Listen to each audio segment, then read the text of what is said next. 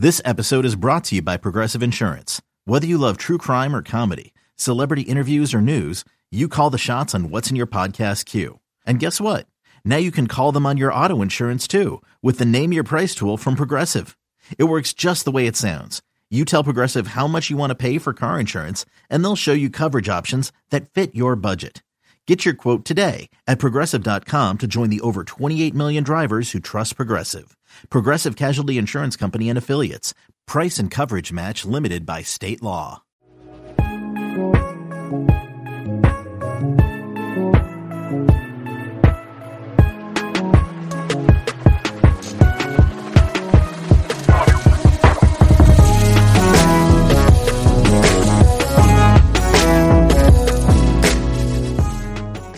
Welcome to another episode of the No Ceilings Podcast. I am Tyler Metcalf, joined as always by Tyler Rucker. Rucker, how are we doing? Metcalf, doing good.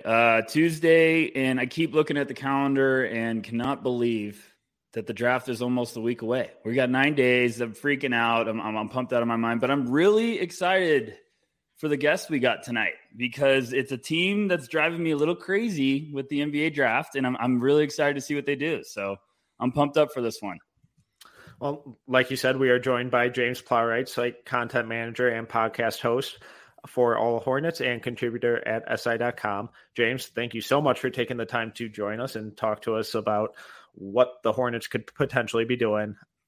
How's everything going with you? Everything is going great. No, thank you guys. I'm excited to come on, and I'm so excited, and I've been holding off to do this. I just bought your draft guide live on this podcast right now. So there's a plug for you from your guest. I don't think anyone else has done that yet. So, yeah, I've been holding off to buy it before because I knew I was coming on here and I wanted to do that live. So you've got another purchase. Happy buyer from me. Oh, we greatly appreciate the support. Not only are you taking the time to join us, but you're spending your money. So we really appreciate that. But before we dive specifically into the draft for the Hornets, I think the best place to start is just kind of going over some of their young guys, how they've developed, what we kind of think of their future role, and how kind of their new head coach, Kenny Atkinson, may influence some of their development. And the Hornets have had some lottery picks here in the recent future, which has led to them having some incredibly exciting young talent headlined by LaMelo Ball. So among the Hornets community, how out of control is the excitement for LaMelo's future? Yeah, out of control. The only thing I can really draw any kind of parallel to is almost like when Jeremy Lin had that 1 year in Charlotte and you got like the Lin fans. But no, I mean, LaMelo is the best prospect that Charlotte have had on the roster since the expansion team, if we're being honest. He has done things as a teenager, as a 20-year-old in the league that not many people do. You know, he was youngest triple-double in league history before Josh Giddey this year. One of the youngest all-stars ever. That was injury replacement, but we'll count it. We don't have much else to count, so we'll take it. So, yeah, things are excited. There seemed to be a bit of a pushback from, like, the NBA media that LaMelo isn't like a winning player and he's not a real player. He's just like a street fun baller, which I kind of feel was strange because since he's come to the team, they've improved like 10 wins each year. And he's been behind a lot of that, especially this last season. So Hornets fans are pumped. You're beginning to get that inevitable, like you can never get too high on someone because then you always get that random pushback. Yeah, and it's really exciting that we're already at the point of LaMelo not being a quote-unquote winning player. Usually it takes at least 4 years for a guy to get into his career, and he's already breaking the mold doing it 2 years in. But what do you kind of see as his ceiling as a player? Do you think he's one of these guys that could adapt some of that heliocentric model like a Luka does, and not saying player for player, but just kind of style and kind of team construction? Or do you think more of a connector, flow of the game, move the ball, attack when you can type of offense with him? Yeah, I didn't think he'll ever be a number one and a championship level team is my gut. One thing I will say is I didn't think. It's hard to put limits on what LaMelo can do with his age, his size, his talent, his skill level, his feel for the game. His motto is like 101. And he really is. Not just how he plays basketball, his approach to the game, his approach to life, he is a unique character. And the thing that leads me to that is, he is not the best self-creator, like at the mid-range or at the rim. He is a very good, excellent shooter, I would say, from deep, from all around the court and from just way beyond the three-point line. But really for those Luka, Giannis, Tatum, those kind of guys, like they just can score from anywhere. And right now, LaMelo is not a good finisher at the rim. And unless it's a floater, he really struggles to score in the mid-range. That might come as he gets stronger and he learns to use his body. He's massive for a guard, 6'8". Like, he is probably one of the biggest point guards in the NBA right now. But what seems to come more naturally to him is he just loves dishing people up and he loves passing the ball. And that's where he really gets a lot of his joy from playing the game. So with that being his nature, I think that probably lends him more to be like a number 2. But I think, you look at 6, 7, 8 seeds, I think you could definitely be a number 1 on a lower level playoff team.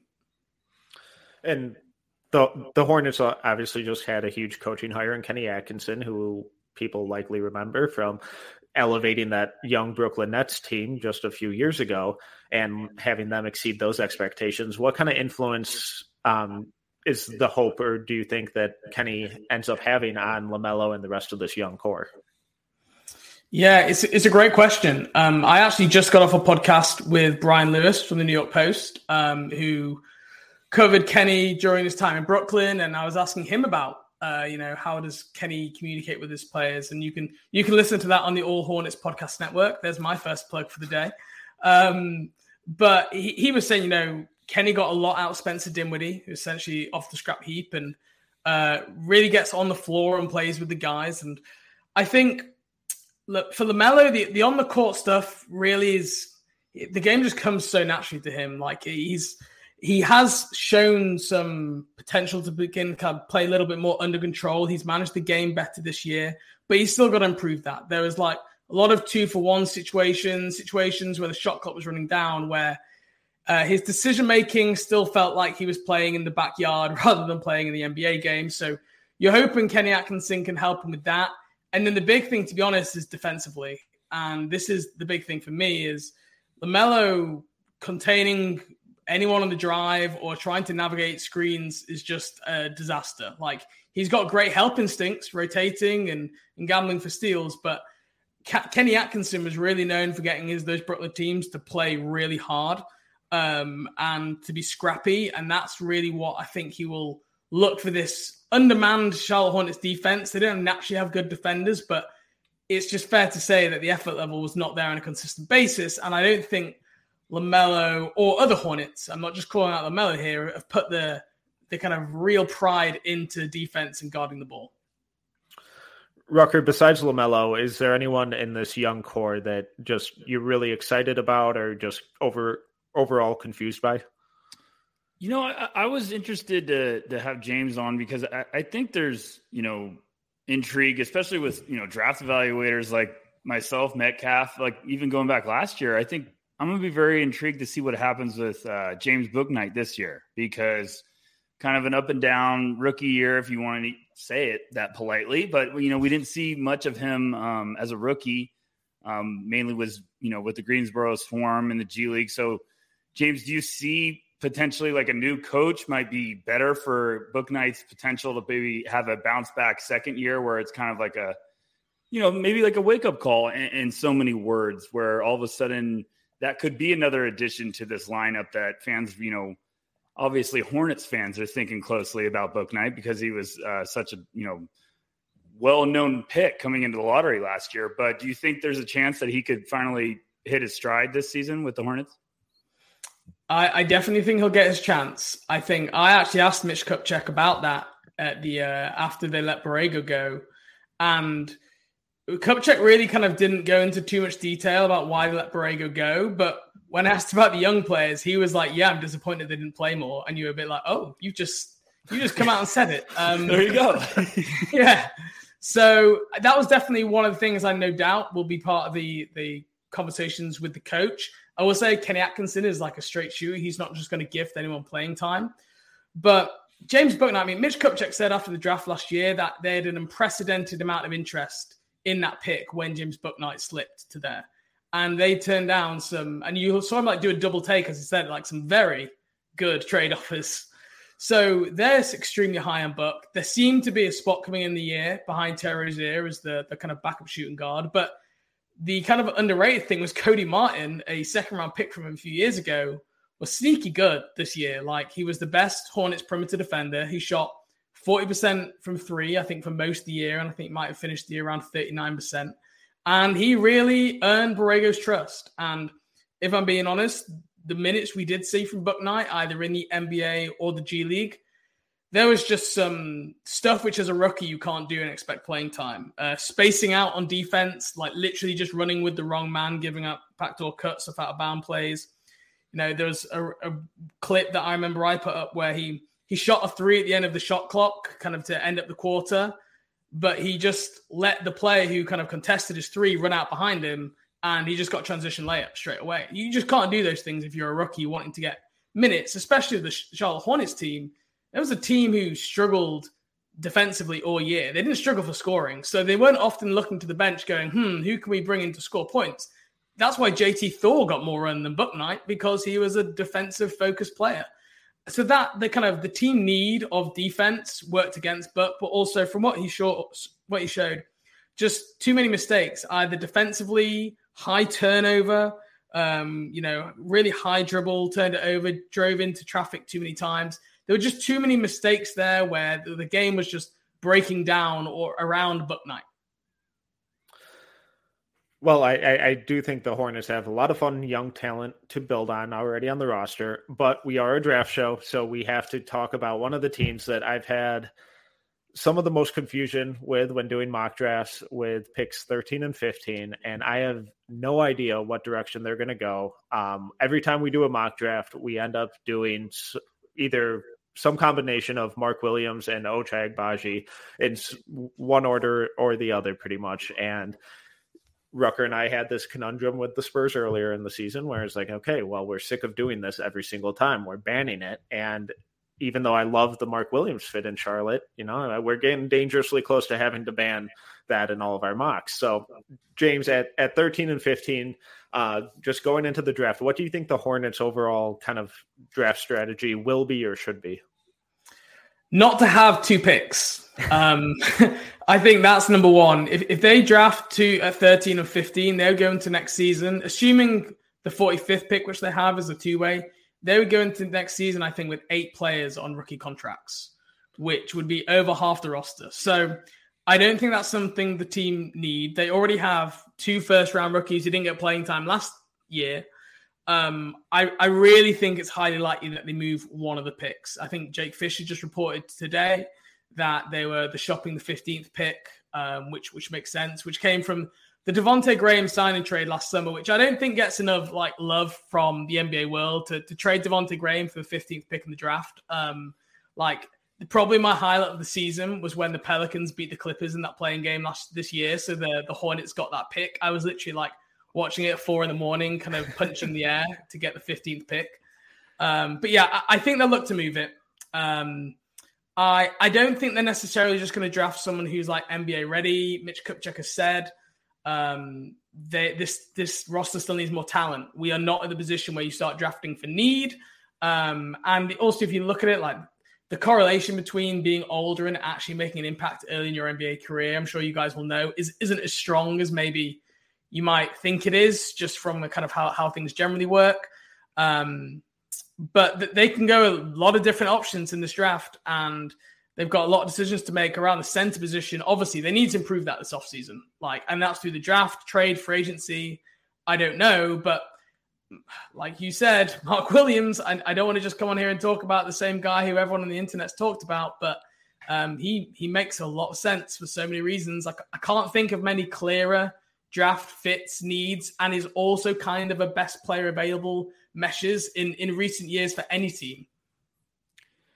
James, it's interesting you say that, because it's funny with the draft. I think a lot of fan bases expect if you have 2 picks in the top 15, like Charlotte, it's well, we got to use both of them. But sometimes teams like Charlotte that are right on that edge of contending to make a push towards the playoffs, they usually want to get a guy that could help right now. They don't want to take a chance on rolling a dice on a rookie. So let's say they move one of those picks like you're saying. Do you think it's center? Like they have to target a center with that one pick? Or could you see them maybe surprising and going a different direction with another position? I think they could absolutely surprise, especially if they move that pick, the 15th pick or the 13th pick, in a move to get a center. I think there is space on the wing here. Cody Martin's a free agent. I think after James Bouknight's first year, you don't not draft over him. They need a backup ball handler behind LaMelo Ball unless you want Terry Rozier to be your backup point guard, or you bring Isaiah Thomas back, or get someone else in free agency. In the forward positions, they look pretty loaded with PJ Washington, with Miles Bridges, but PJ is going to be an expiring next year. Miles restricted free agent this year. So they really have got needs throughout the roster. I don't think this team is like a lot of people who cover team will overvalue their own players and say, oh, well, we just need this. This is the missing piece. Not at all. This team needs talent. I think, if one of those wings, Griffin, Davis, Mathurin were to fall, I think that would be super interesting if they were given that dilemma between like Mark Williams and one of those. I think that could be a really interesting thing to look at in draft night. So at pick 13, just your personal favorite, what is the dream scenario for you?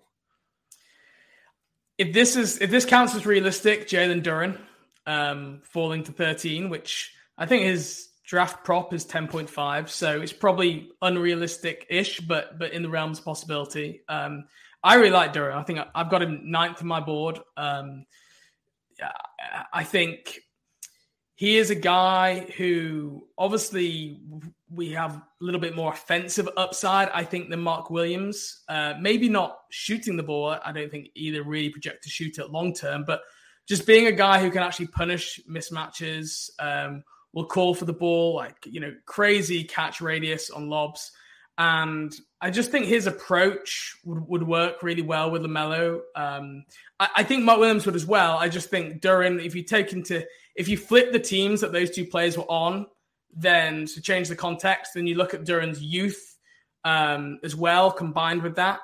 I just think Duren would be a kind of more superior prospect to Williams, but I just think there's a lot of context there, which has made that cloudier in draft world. I still think they're close. I think I've got Williams 11 and Duren 9, but for me, Duren falling to 9 to 13. That's my dream scenario for the Hornets, because a lot of fans at the start of this draft cycle were like, right, package 13 and 15, trade up to get Duren, job done, which I still think could be a possibility if Charlotte feel he is the guy. As I hit my mic while you're talking, so sorry about that. No, but I love that idea. I also could see Charlotte trying to package both picks to entice someone like, hey, our guy's falling, let us go up and get him. And me and Metcalf have been a little cooler on Duren throughout the year, but now if he could fall to a team like Charlotte with Kenny Atkinson, who I'm so excited to see him get another shot at a head coaching gig, because I do think he gets his players to play really hard. And that's why I love the fit with him going to Charlotte. So Metcalf, would you be in on that? I mean, I love that idea for Duren. I know we are dreaming of Mark Williams going there, but if they got one of those two, that would be great for Charlotte. Yeah, I've recently moved Duren back up. I have him at 8. Whoa! Without telling me this, James. See, you're getting breaking news on this show. I love this. He's so young. The dude should be going to college this year. He should be in summer classes right now. And the fact that he took the strides and showed the improvements that he did throughout the season, that's exactly what we want from young players, especially when they're in a horrible context like he was. All year we desperately asked, like, God, just give him a point guard. Please, can we give him someone who can make an entry pass or throw a decent lob that isn't hitting the other side of the backboard? LaMelo is one hell of a point guard to put him with. So I would be surprised if he fell to 13, but oh my God, if he did, I would be pretty much sprinting to the podium. Also, just if he starts falling a couple spots and they package 13 and 15 and move up to say 10, if Washington doesn't love who's over there, I think that's really interesting. So, trading up is so hard to do. But if you have 2 picks right there and you're able to move up 3-4 spots, it could definitely be worth it. Rucker, how do you feel though with between Duren and Mark Williams on that roster? I just feel, kind of what James was hinting at. I feel both of those guys would be just exactly kind of one of the missing pieces of what they need. Just a big, physically imposing big man that could pair beautifully with LaMelo. Like, both of them have the potential to be lob threats. They both can be defensive anchors. I do believe Duren, as much as we love Mark Williams, Duren has probably the higher ceiling just because of the offensive upside, but that would be great. I mean, we're talking about Jalen Duren having the nightmare year at Memphis with no point guard, and now he's going to get LaMelo Ball potentially. That would just be like, my goodness, welcome. Life's about to get more enjoyable for Jalen Duren. So I like both of them. I think both of those guys ending up, if one of them could end up there in Charlotte, that is a game changer for that organization. So yeah, now I'm really intrigued by the idea. Also, Metcalf, you just planted that 10 for 13 and 15 in my head now, and I can't get that out because I'm like, wait, that makes sense for both teams. Why wouldn't they just do this? So yeah, it really does feel if Charlotte want Duren, they can get him. That's kind of how it feels to me. Right. So if they don't make the move on draft night, then you got to feel pretty comfortable that, okay, they had someone else rated higher on the board. But yeah, I agree with what you guys said. I just think if you look at the terrible situation Duren was in Memphis, then you look at Mark Williams, who's surrounded by like 5 NBA players, had like passing at 3 different positions with Wendell Moore, Paolo Banchero, Jeremy Roach, like all those guys could pass the ball, spacing from AJ Griffin. And you can understand why, if you look at the statistical profile, Mark Williams looks better statistically. So yeah, I think either of those guys are a win, but I don't think we should get trapped into this thing that the Hornets are definitely going to select a center here. I think, name me how many centers outside the top 10 end up being a starting center on a playoff level team in their first year, which is what this team wants to do. They've just fired Borrego. They are in win now mode. The interesting thing with Kenny Atkinson is a lot of people pointed to the work he did with Jarrett Allen. And if you remember, one of the reasons he got fired from Brooklyn was because he was playing Jarrett Allen over DeAndre Jordan at the time, which I think, looking back, you can feel pretty comfortable about that decision. But you look at what he did with Jarrett Allen in drop coverage in Brooklyn, and it just makes you think, well, even more a guy like Mark Williams fits, because that's a very common draft comp. So I think it is important to think about, okay, what are they going to do if it isn't just a center? Because all of these mock drafts around this time of the year end up looking way too similar, and we're guilty of it. Every outlet is guilty of it, because we inherently get into a little too much groupthink, and the actual draft never goes that way. There's always some weird curveball, or it's like, wait, why did they take a wing when this perfect fit was there at center? So if they do decide to go wing or power forward or even guard, who at 13 or 15 do you think would make sense, or who would you really like to see them take a swing at? I think Jeremy Sohan makes sense. Again, if he's there is top 10 buzz with him, but depending where you look, like ESPN seem to have Sohan consistently outside the lottery, which is interesting. But this team needs defense. It needs physicality. And that is 2 things that I think Sohan brings, and he brings defensive versatility. I think another guy you can look at, maybe Tari Eason, EJ Liddell, kind of probably maybe a little bit later in the groupthink mock draft world, but on a draft board, I could see an easy way that either of them could be in the Charlotte's top 15. Again, like, I think there's probably some positional overlap there with like PJ Washington, who's already like a 4-5, and maybe that makes more sense if you move PJ on another night, which I have a PJ Washington trade I want to float past you guys, because I know you're PJ Washington fans. Please. Yes, James, you came to the right place. I love this. This is really simple. It's just a 1-for-1, which I think might blow your mind, which is PJ Washington for Davion Mitchell. So let me talk through the thinking. James, hit me with So PJ's about to get paid, right? Right. I think PJ is probably a I'd say a better prospect right now, but he's going to get paid next summer, and Charlotte are about to give out a big bag to Miles Bridges. Davion Mitchell is a defense-first player, can probably play with LaMelo or back him up. He's under a rookie-style contract for 3 more years. The Hornets are desperate for a backup ball handler to be on the roster, and he's also a defensive ball pressure guy, which the Hornets just don't really have outside of Cody Martin. So if you mix in the kind of low-cost backup guard, also the defense, and he can play with LaMelo, compared to PJ, who is a good player and I think probably more valuable right now, but is about to get expensive. And in his fit next to Sabonis, where he can be like a floor spacer, a more versatile switch defender while Sabonis plays some drop. That's one that I've just come up with, which I wanted to throw out there while on this podcast. Neither of you said anything when I said the trade, which made me think that maybe you guys aren't on board, but I don't even know if I'm on board, but it's just a fun thought exercise.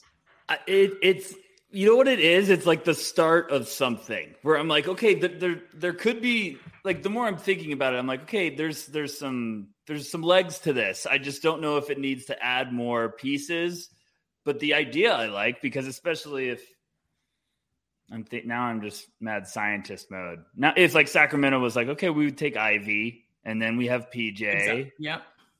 But Metcalf, you go.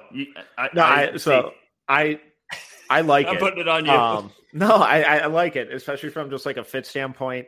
I think PJ is a better player right now.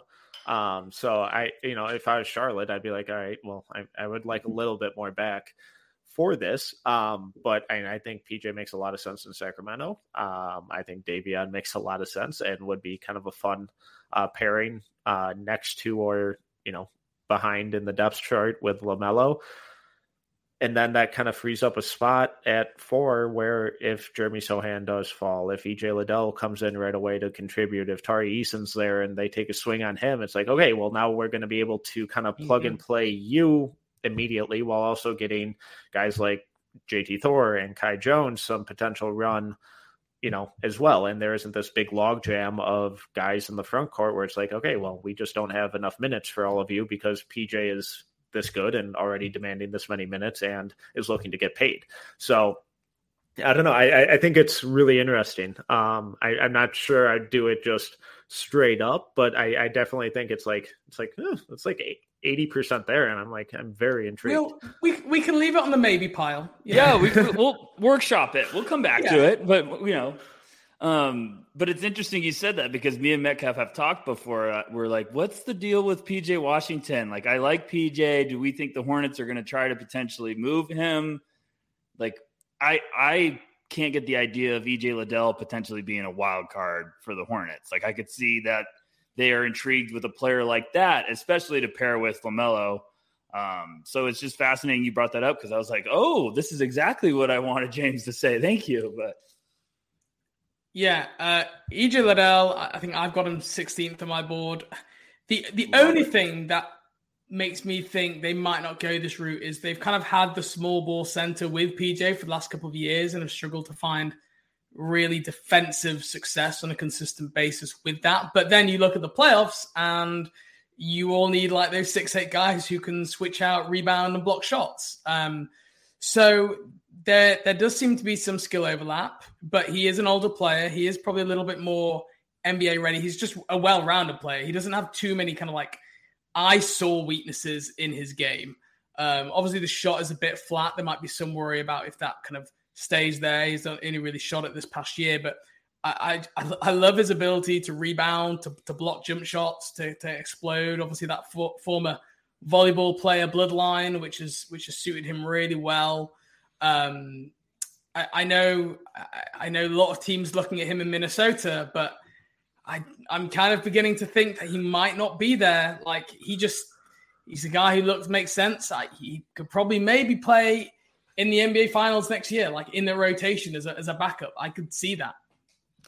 Yeah, I definitely think EJ is going to be one of these guys that could surprise a lot of people on draft night, where we're in the teens and his name gets called. It's like, oh, okay, because he's a senior player, really experienced, really versatile on both ends of the floor.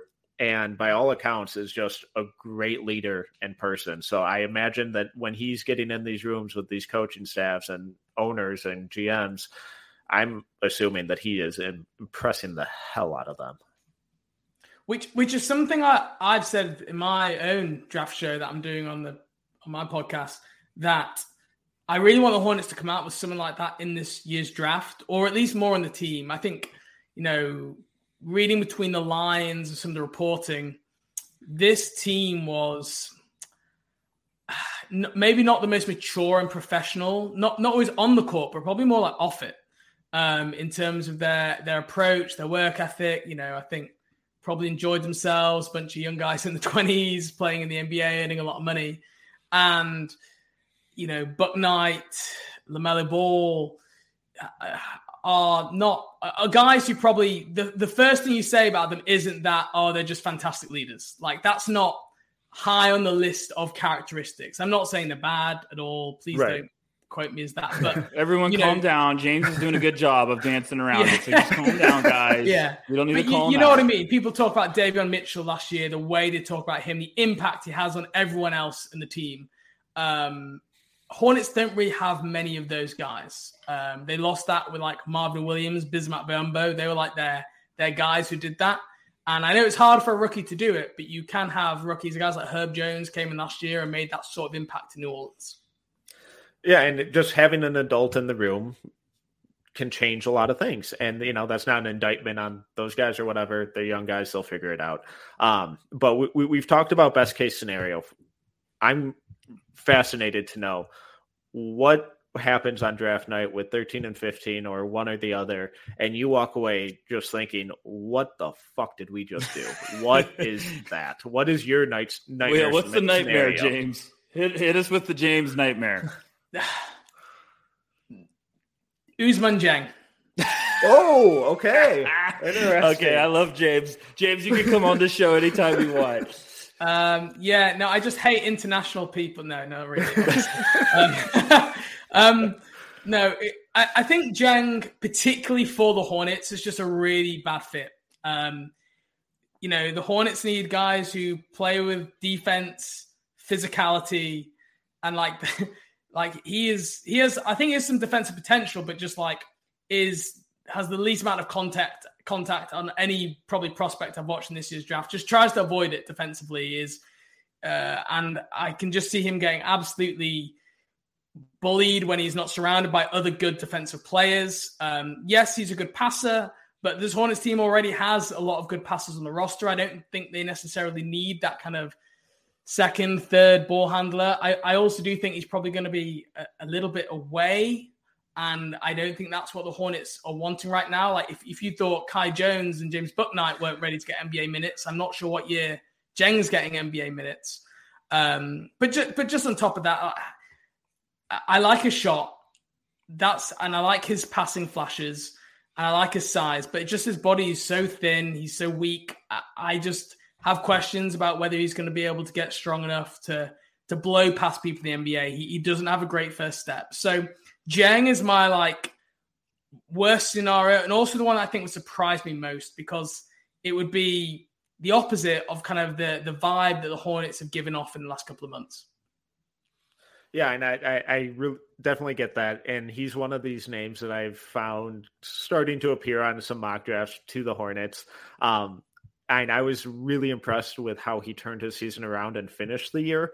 But, and I've said it multiple times, I think he's going to be an absolute disaster as a rookie. I don't think he's going to be anywhere close to being a positive contributor. And I understand what you're saying, where that doesn't make sense for what this Hornets team is trying to do right now. They've been right on the precipice of making it into the playoffs, and they're looking for that extra little push over. So maybe long-term Jane gets there, but I don't think it's going to help them on the timeline that they're necessarily looking for. Yeah, I agree with both of you guys. We're not saying that Jang won't be really good. I just don't think I think that'd be a bad fit for Charlotte, because they need someone in the first year that could potentially contribute. And Jang might be a second-year guy where it's finally starting to show some confidence. I think exactly what Metcalf's saying. I think the first year is going to be just a big developmental year for him. Like he might have to spend some time in the G League and stuff like that. Go ahead, James. Yeah, and I think you want to put the ball in his hands, like for him to develop properly. Like that's where he could be, a 6'9", 6'10" ball handler creator. And I just don't see that potentially happening in Charlotte with the ball handlers that they've got and him getting that opportunity. So I don't think it's great for him. I don't think it's great for Charlotte. I don't think it's great for anyone really. So that would be probably most surprising and worst case scenario for me on draft night. Rucker, is there anyone when you look at your board or mocks and you think about their fit in Charlotte where you're just like, no, thank you. And guys that could potentially be realistic. Don't give me some name that you have in the 60s or something that has no chance of going 13 or 15. Jang would have been the one guy that really just kind of was alarming to me because that's also why I've been so intrigued with Charlotte is because I think they're in a good range to get some nice assets, especially of what they need for that team when we're talking about like someone like Ochai Agbaji or Mark Williams or if Jalen Duren's there, EJ Liddell, Tari Eason. I just think with what this team needs, Zhang would just kind of be like against the idea of like Charlotte's right there.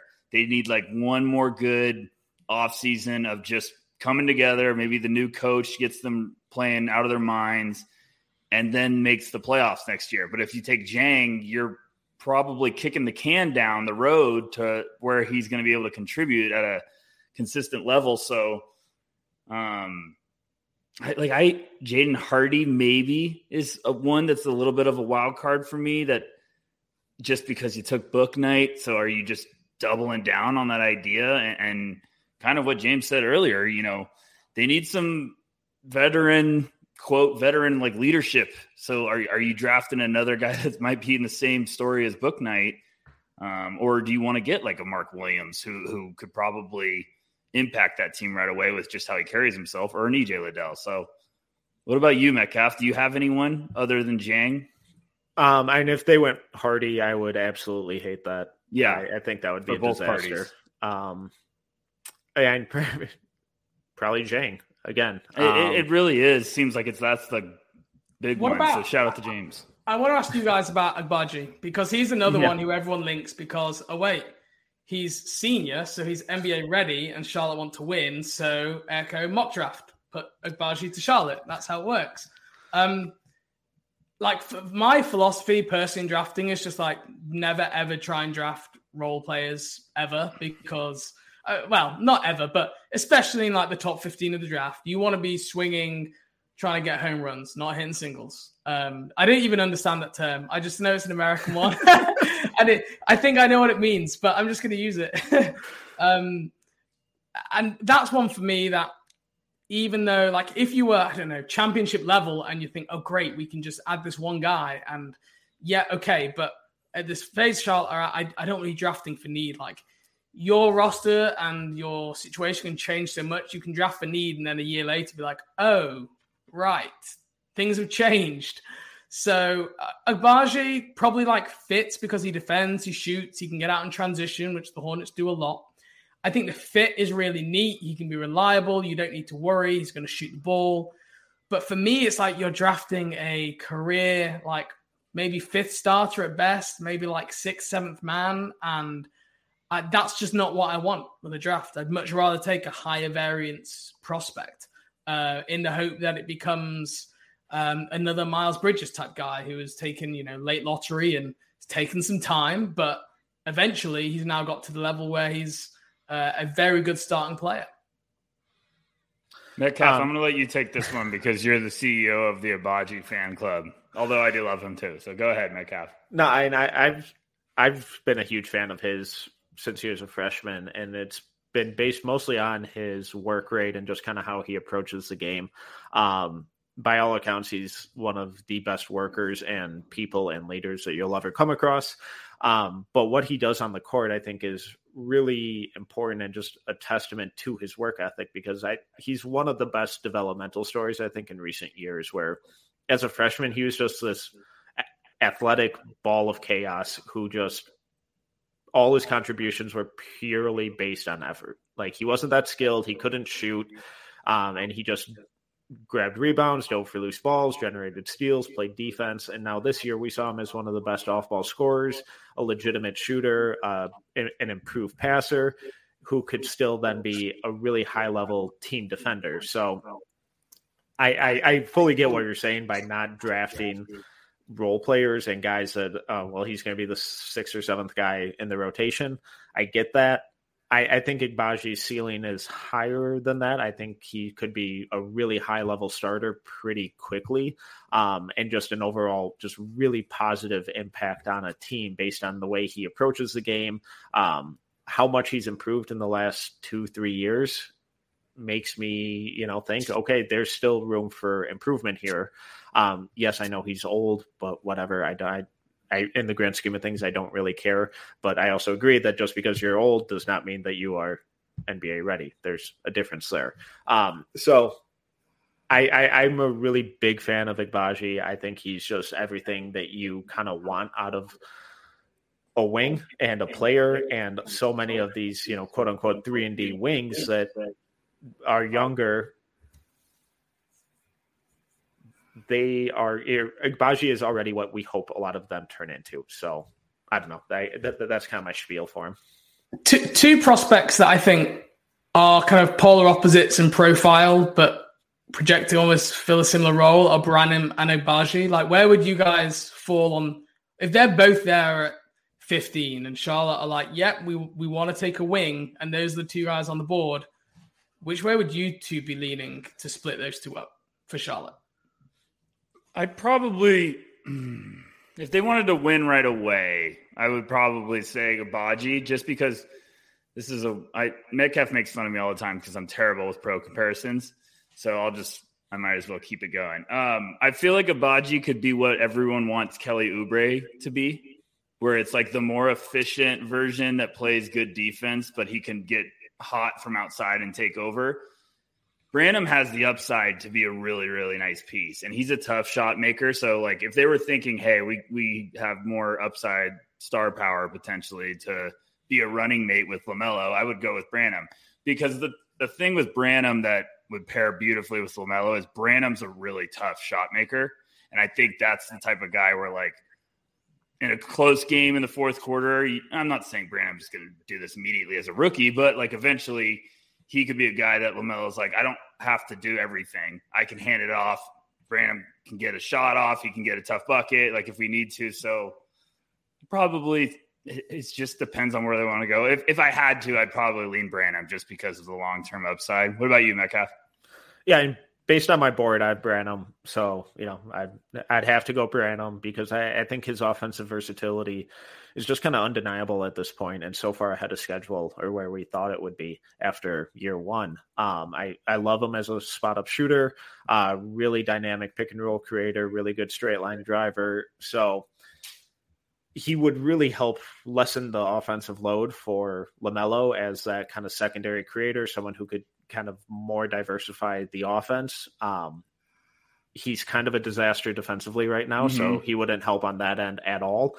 I think Agbaji would really help their defense a lot more, but the overall offensive impact is going to be just as an off-ball scorer, where I don't really see him having a ton of, second side creation potential. And he really improved at attacking closeouts and then either scoring or creating for others off of those. And I really buy the off-ball shooting, the backdoor lobs, the transition stuff. I think all of that's really legitimate, but he's really not going to take or diversify how the ball handling responsibility is doled out. So based on my board, I go Branham. But, when thinking of fit and just kind of improving the team on both ends of the floor, I kind of like Agbaji. Yeah, I think what we've discussed here is there's a lot of ways the Hornets can go. It's fascinating. And, I think on draft night, I'd be like, yeah, sure, makes sense. I guess the only thing is, if they were to keep 13 and 15 and didn't draft one of Williams or Duran and they're available, I think people would, get very confused very quickly, unless they'd already make a trade for a center. If they took, I don't know, Sohan and Branham, and left Mark Williams on the board, I think people would be pretty shocked at that. And I would be too, because for all the reasons we've already talked about. So would that just be a symptom of Jordan and Kupchak's ties to UNC and them refusing to take a Duke guy? Well, everyone always jokes about this, but you need to remember Gerald Henderson, who was a lottery pick for the Charlotte, then Bobcats, went to Duke. It was between him and Terrence Williams. I think the Nets selected Terrence Williams just ahead of them, so they had to settle for Gerald Henderson. So I like to throw that one out to dispel the Jordan Duke myth. But yeah. Well, and Jake Fisher's report today, he had a little buzz about, see how I did that? Charlotte Hornets buzz. He had a little buzz about the Hornets potentially trying to get Miles Turner for one of those picks. And I was like, oh, now that is an interesting tidbit that I would love. But, you know, it's rumor season. So I only believe like 20% of the stuff that comes out for the next week. So it'll be interesting, though, James. I agree with you. I could see them trying to move one of those picks if they could get some veteran help. But can they get someone to bite? This is the time of the year where you get people to bite. So it'll be fascinating. I went through the last 10 years of drafts, and I tried to find examples of where teams drafted a pick for a veteran player. Just doesn't happen. Like, you can't find a simple deal, which is, hey, you get 15 and we get Jakob Poeltl. Like, right. That just doesn't happen in the draft. You move picks backwards and forwards. You can be part of bigger 2-3-way deals.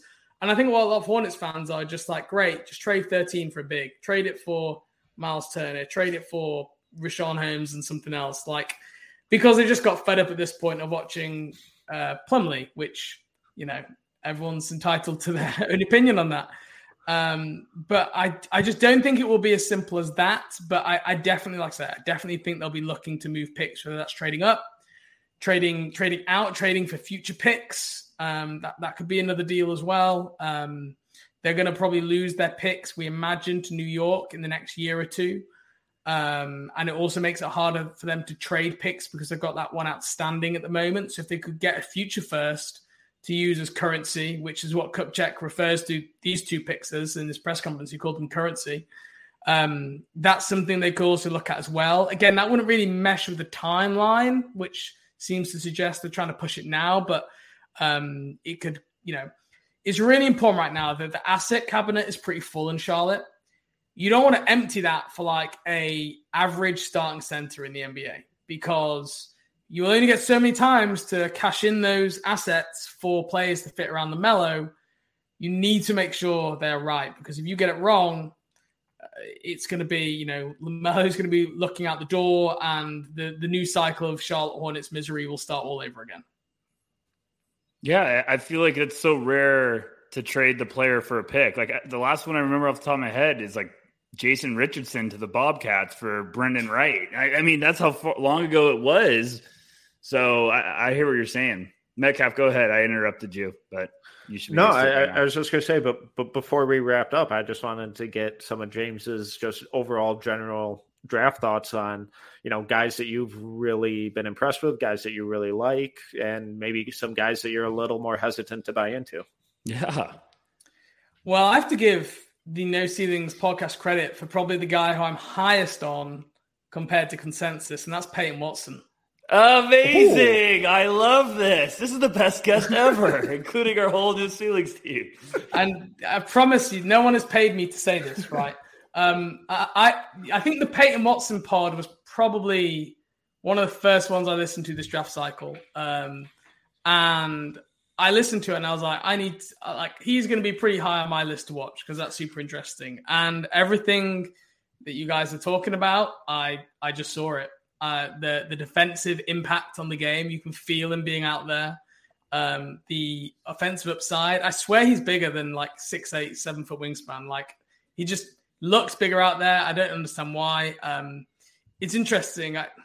I part of like a bit of a draft Twitter DM group, and I posted saying, I've got Peyton Watson at 20, right? So I said, is anyone higher out there than me? And I think there was only one person who had him higher, and that was PD Webb. Which amazing. Like, oh, okay. That makes me feel a bit better about things. So yeah, Peyton Watson is the guy, but I mean, I don't need to tell you why, because, for all the reasons you guys said, and one of the reasons I like him. So yeah, I think, he's a Zaire Williams type, draft guy this year. Terrible season, terrible context, but I loved from what I saw, and some of the reports out of the practices at UCLA were also really promising as well. I love this. That's a good one. I was not expecting you to say that, but I that was worth it. That was worth the question. I love it. Is there anyone else? Yeah, I'll give him more of a niche one. This is one guy who I see like going undrafted in some places, and I can't understand it. And so tell me why this guy should go in the second round. I'm going to ask you, is Julian Champagnie. Oh, this is good. James bringing the heat. This is great. From what I see, I know his shooting percentages weren't great this year, but I mean, look at the situation he was in. If you watch him shoot the ball, it is as pure as like any guy. It looks as pure as any guy in the draft. He took some really high difficulty shots. He's got size. He's got really good kind of stocks numbers. Like, I like his ability to protect the rim, to be active in defense while also being a shooter. So if you're talking about like the versatile defensively 3-and-D wing, he's like got some good athleticism when he's out in transition. He's got a head of steam. Again, like you said earlier, a lot of these guys, you think, it could be a 3-and-D switchable wing. Julian Champagnie already is that. I know he's older, but so tell me why Champagnie isn't a first rounder, because I don't know where you guys have him on your boards. Rucker, go ahead. I love Champagnie. I would 100% think he's draftable. The league loves shooting, but they also, there's a history of shooting doesn't get appreciated in the draft. Like, just the guys that can absolutely light it up from outside and really shoot, and that's their calling card. The league has always just drafted those guys later. I mean, it's just been hilarious when you go back and look at some of the names that how late they go. And I like Champagnie. I liked him last year. He went back. He had some games this year where he was very impressive. I think the defense is probably better than I was expecting. It still has to be more consistent and stuff like that, but I like his game a lot. He's one of those guys where someone smart is going to take a gamble on him in the second round if he's there. And if he somehow doesn't get drafted, I would imagine he's the first call with hey, we have a two-way for you. Like, we want you that bad, and he won't be an undrafted guy for long. But he's just fascinating because I think it's the classic upperclassman. Everyone wants to gamble on upside when you get to that point of the draft, and it's like, why? This guy might stick on your roster and be a good piece. Like, if Charlotte somehow got him in the second round, that'd be great. It'd be a very, very good piece in the rotation. But Metcalf, what do you think? So I have him like mid second round, or like early 50s. So I guess late second round. I fully buy the scoring. I think that he's a much better shooter than the percentages may indicate. I think a lot of that was shot selection, and in an NBA context, hope you would think that changes when he's not the guy on a below average team. I think where I break with you guys a little bit is the defense, and I don't love it. It felt like he coasted and that his motor was barely running on that end of the floor. Now, if he was, trying to properly allocate energy based on how much of a scoring load he had to take on, that's one thing. So there definitely could be more there from a defensive perspective, but it just felt like he was kind of going through the motions on that end of the floor, which just always kind of personally bugs me. But the dude can score. I mean, he was one of the best scorers in the country. Dynamic shooter, off the catch, off the dribble, mid-range fadeaways. It was really impressive stuff. So, I mean, he was in the 30s for a lot of the year for me. And then just kind of kept dropping based more on guys rising as I caught up to like more international guys and some of these guys where it's like, oh, okay, I thought you were going to come back or come back to school for a year, and now you're screwing everything up for me. How selfish of them by staying in the draft. So Trevor Keels. Yeah, exactly. So I like him. There's a lot to like. I would spend a draft pick on him, but I would really need to do my research and talk to his coaches and stuff. It's like, okay, what why is he just going through the motions on a lot of this stuff? Is it because of the offensive responsibilities he had, or is it because he just doesn't care? And then I had one last question for you guys, bit of a niche one. I'm hoping you're going to like it. Is that I think Charlotte have 45. I think they're going to use that on a two-way player because we talked about the roster crunch earlier. And I think actually this year they might be the first second-round selection to give out a two-way, if that makes sense. So for those players who said to their agents, yes, I will take a two-way contract, who do you think is the best player who would take a two-way in the second round in a reasonable world? Because we've seen it before with guys like Lou Dort who just said like, I want to go undrafted. It's happened again last year with Aaron Henry. That's not right. Henry from Michigan State. Aaron Henry. Yeah. Yeah. Who said like, I want to go undrafted so I can sign where I want to go. Mm-hmm. Who is the best player who will agree to a two-way contract at 45 who you think Charlotte could have a look at? Yeah, this is always so tricky because especially since I have some guys in that range who are definitely going to go in the first round. J.D. Davison was the first name that came to my head, but I'm not convinced he'll be there, Metcalf. Am I? You think he's going before pick 45? He must if he wasn't participating in anything. Something crazy's going on. Oh, God. I would be it. That would, well, I'm not saying I would, but I'm saying that'd be the name. So I'm early for me. So for me, like a guy like Iverson Molinar or maybe Jabari Walker, Jordan Hall, Darion Sebron are a couple names that kind of jump out to me as guys who could either go second round or undrafted. So I like Jabari Walker a lot there. Yeah, I like that one too. I really like him in Charlotte too. He's a guy that I have no idea how the league views him because just when you look online, just his range is all over the place. So I think that could be really interesting. Yeah, I would say Jabari. I think there's a lot of intrigue with Jabari around the league. I just think people were wanting like a little more, but he also just had a very impressive second half of the year for Colorado. So I think there's also going to be some teams that are convinced like, hey, he's on the upside, you know? Yeah, I don't know. Iverson Molinar and Jabari are pretty good ones. I can't believe I said J.D. Davison, so now I can't get that one out of my head.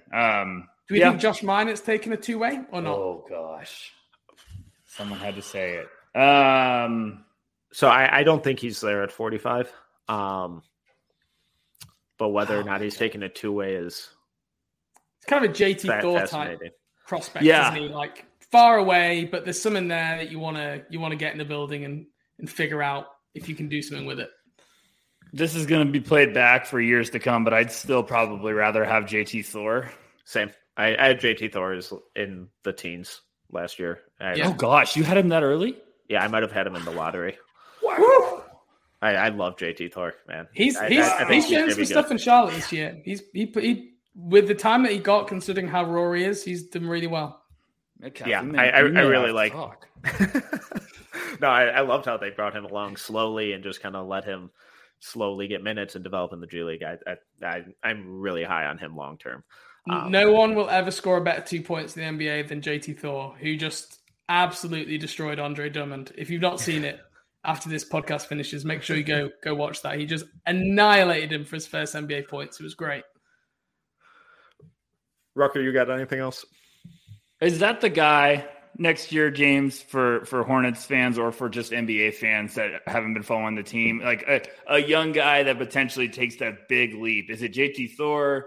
Is it, the Kai Jones experience? Is there somebody else that you have your eye on when it comes to a young player that might take that leap for the Hornets? I know we talked about Book Night next year, but just maybe someone outside the box we haven't brought up yet. I honestly think it'll be Kai Jones will be the guy. I know he not really talked about me yet, but Kai Jones really made a lot of strides this year. I mean, coming into the season, he didn't know what position he was. The team didn't know what position he was. Like, everyone was asking him. No one had any answers. At Summer League, he was trying to like these dribble moves in between his legs. Like it just looked like, what's he trying to do here? Then he basically spent the whole year in Greensboro. They just simplified the game for him completely. You are going to screen, you're going to rim run, you will shoot the odd open three, and you will run dribble handoffs. And as the year went on, he got really, really good on that. And in his last 10 games in the G League, he was 20 points, 10 rebounds, 1.5 steals, 2.5 blocks, 66% field goal percentage, 42% from three. That was his last 10 games. Yeah, pretty good. Things clicked. And I watched some of those Greensboro games, and he was just everywhere, like defensively, making an impact on the perimeter, on the interior. And you saw him in a much more simplified role where he wasn't trying to take people off the dribble from the perimeter, and he wasn't trying too many fadeaways unless kind of when he had to, when the shot clock was expiring. And you suddenly looked at it and you went, this is what his role should be in the NBA. So by the end of the year, and Borrego even made a comment in one of his media availabilities, like they were really impressed what Kai Jones was doing. And it would not surprise me at all if Kai Jones was in the center rotation next year. I'm not saying don't draft someone over him. Like, he's got a good 10 games in the G League. Like right. You do what you need to in the draft, but he's the guy who I think, especially with how this team plays, his connection with LaMelo, which on the minutes we did see on the court was pretty good. I think he could be really set for a good breakout season, and one of the really hard workers on the team for all accounts as well, which puts him in good stead. God, I love that, because Kai was another guy I had in my lottery. Rucker, I know that you hated him. No, I don't hate anyone. Everyone was talking about him as a top 10 pick based off of his highlights, and I was like, there's a long way to go to develop him. So where was he in your board, do you think, Rucker? Probably late first round. Okay, then you did hate him. I might have had him like top 20, but I just... Oh, convenient how that changed. No. Well, I don't know, because I watched a lot of them and I was like, someone's going to think he's a Hall of Famer from his highlights only. But when he went to Charlotte, I said, okay, they're going to be patient. They're going to see what they can do long-term. And I love hearing that report, because that's how it should be with those raw prospects. If someone simplifies the game and says, hey, you're trying to do too much out there, let's turn you first into a basketball player with some confidence, and then we can expand your game. So I loved hearing that. I wanted to ask about it earlier, but, Metcalf just always throws me off, James, so I'm sorry. Well, you got to learn how to speak up quicker. Yeah, I'm learning, okay? Well, James, thank you so much for your time. This was a lot of fun. I really appreciated the insights into a team that's been confusing me a lot. So please plug away, tell everyone where they can find your stuff and where they can support you. Yeah, so probably most relevant to your listeners is the All Hornets podcast network. I'm hosting a draft show on there with my friend Chase Whitney, probably doing 2-3 episodes a week up to the draft, up to Summer League. It is Hornets, kind of looking at things through the Hornets lens, but it's just draft content and talk, so it will be of interest. On top of that, you can check out some of our draft work, mock drafts, Hornet-specific prospect rankings, and everything else you want for Charlotte Hornets news at the SI Hornets website, allhornets.com. You'll be able to find it out there. And you can also find me at British_Buzz as well if you want to listen in on my musings. But yeah, guys, thanks so much for having me on. There's a lot of fun. I mean, I asked to come on. Like, let's just be frank to the listeners. I was like, I really want to come on this show because I love what you guys do. And yeah, I always love talking about the draft. I think it's the most fascinating night in any sport of the year. It's for me, it's Christmas Eve. I can't wait. I'm sure you guys can't. And can't wait for the draft. I hope it gets here even quicker than it being only 8 days away now. So, Rucker, plug away. Tell everyone where they can find you. Yeah, most importantly, James did ask to come on, but me and Metcalf were like, we need to get someone from the Hornets on here. And then James just sends us a message, and we're like, perfect, great timing. But James, thank you again for coming on. I'm at NoCeilingsNBA.com, of course. And then on Twitter, I'm at Tyler_Rucker. Tomorrow, I will be having an article with Corey about the one and only Chet Holmgren. So make sure you guys check that out. But James, thanks again for coming on. This was a blast, and now I'm even more confused about what I want the Hornets to do. So I appreciate it. Welcome to the club. Thanks, guys. Once again, I'm Tyler Metcalf. You can follow me on Twitter at TeamMetcalf11. You can find our No Ceilings draft guide and merchandise at noceilingsnba.bigcartel.com. You can find all of our written work for free at noceilingsnba.com. Please make sure to follow us on Twitter at NoCeilingsNBA and on YouTube at NoCeilingsTV. If you enjoyed this episode, please make sure to subscribe, leave a review, and a 5-star rating. Until next time, see you.